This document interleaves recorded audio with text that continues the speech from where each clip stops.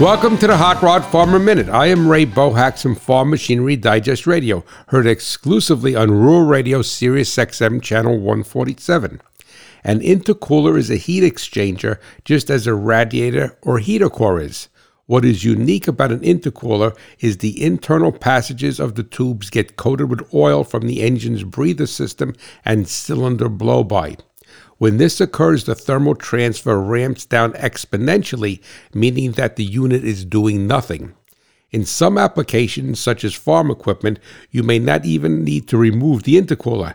You can disconnect the inlet and outlet and fill it with a high concentration of a water-based degreaser and let it sit for a day or two.